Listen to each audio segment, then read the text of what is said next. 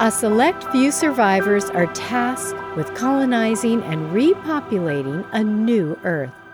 Strong female characters drive the action in this dystopian, post-apocalyptic thriller.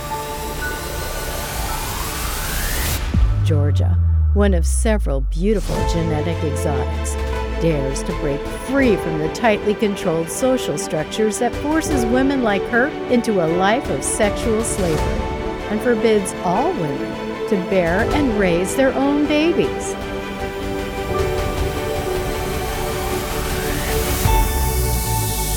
Enter the hatchery.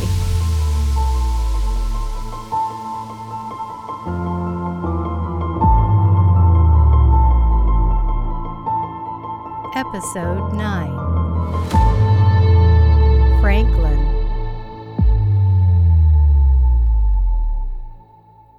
Georgia and Franklin met by chance one day as she was leaving her 7th pairing and he was checking in for his 203rd. Although the RTs had never seen fit to pair them for reproductive purposes, Georgia felt an immediate attraction to him. She found Franklin to be awkwardly, charmingly handsome.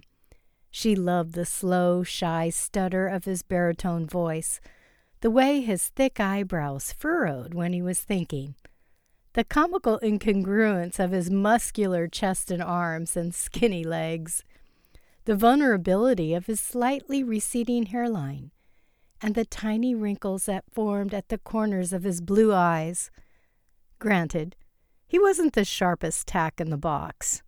Sperm donors weren't required to be intellectual giants, and he was a bit vain, but he could also be funny and thoughtful. He was certainly earnest.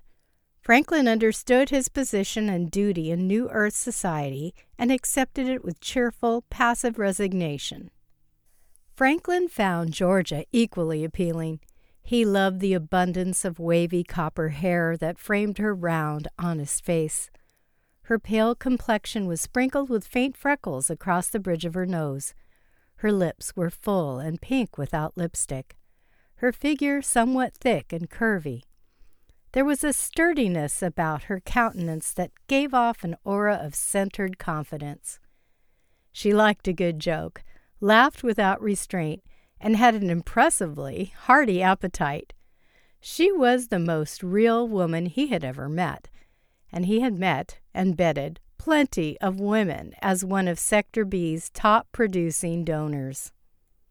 After a year of prolonged casual courtship, Georgia agreed to visit Franklin at his condo, and the two gradually evolved into a couple. Of course, their relationship could not get in the way of her monthly and his weekly pairings at the RC, but they still had the energy and desire to have a fulfilling physical relationship in between those mandated pairings. Georgia would often fantasize about having a child with Franklin, though she knew this wasn't allowed. She would be required to terminate an unauthorized pregnancy as soon as it was detected. She had already dutifully made her way to the termination center twice and left both visits feeling increasingly guilty and filled with inexplicable grief. After that second visit, she secretly resolved to find a way to avoid the termination center if she became pregnant again with Franklin's child. She also resolved not to tell Franklin about this decision, at least not yet. She pondered possible scenarios that would allow her to cheat the system into letting her next pregnancy get around the government-sanctioned scrutiny. She knew it wouldn't be easy. The RCs had many protocols to ensure that natural, unauthorized pairings would never make it past the first trimester undetected. Even if a natural embryo made it through the initial harvesting, the growing fetus would undergo regular DNA testing at the hatchery. If an embryo's DNA did not match both donor parents, it would be immediately destroyed. These were another part of the new rules, protocols that every citizen of New Earth understood. But Georgia had heard whisperings that there were couples out there who found a way around the system and were raising their natural offspring. She wasn't sure the rumors were true, but they gave her a reason to hope. She also heard through the grapevine that there were sympathetic RTs who would falsify data. You just had to know who to pay off for these special favors. It was a dangerous game, but Georgia was compelled to take the risk. A few months later, Georgia and Franklin took a walk through the family park on a Sunday afternoon. She found herself envying the couples pushing strollers filled with their adorable adopted toddlers. They looked so happy, and Georgia began to open her heart to the possibility of adopting a child one day. It certainly would be the safer option. One mother cooed at her child who was fussing a bit. "Mommy's here, Sophie. It's okay, baby girl." Sophie? Did she call the child Sophie? Georgia turned to Franklin, yanking his arm.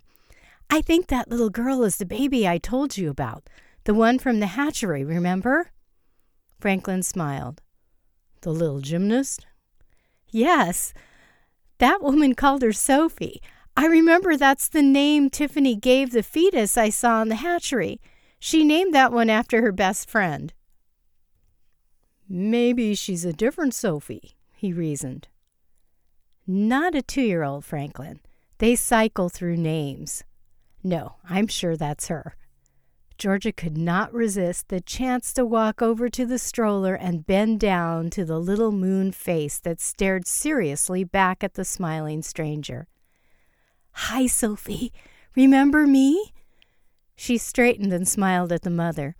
"Sophie and I have met before. Does she still suck her thumb?" Flattered but confused, the mother nodded. "Yes, she does. How do you know our daughter? We just adopted her." Georgia laughed. "Well, it's a long story.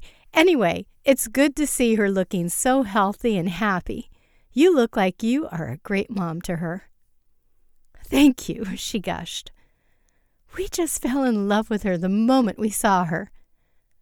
Then she paused, hesitating, and her eyes took on a worried expression.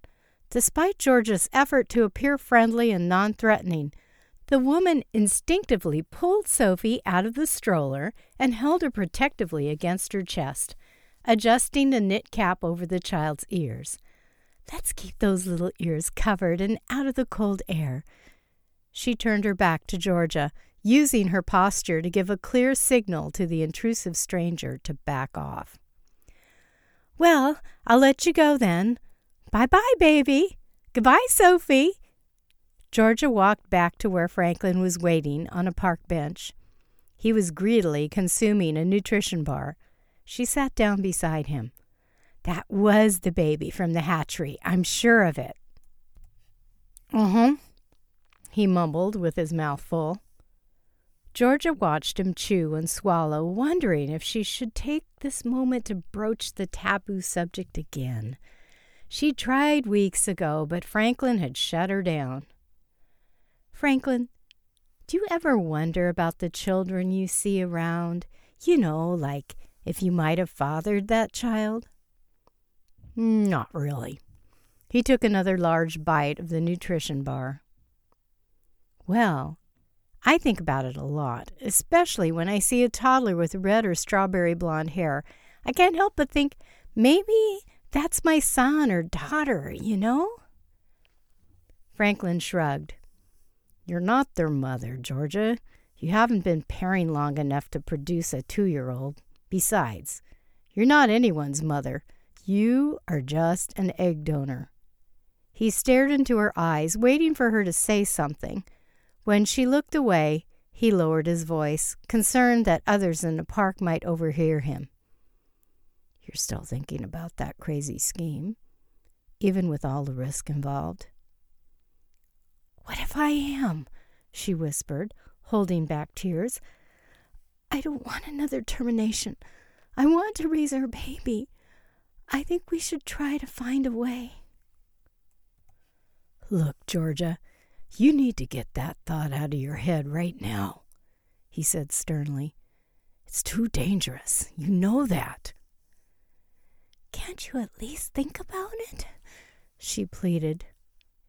He held her hand and took in a long breath, letting it out slowly while he pondered whether he could commit to what she was about to say. "If you want, I'll put her name in the lottery to adopt a kid, okay?" Georgia squeezed his hand in excitement. "Really? I mean, are you sure?" "Sure, I'm sure," he smiled, flashing his perfectly straight teeth over a dimpled chin. "I get that you want a kid. Who knows? Could be fun." He grabbed her hand and pulled her up from the park bench. "Let's go back to my place," he chuckled. "All this talk about making babies is making me randy."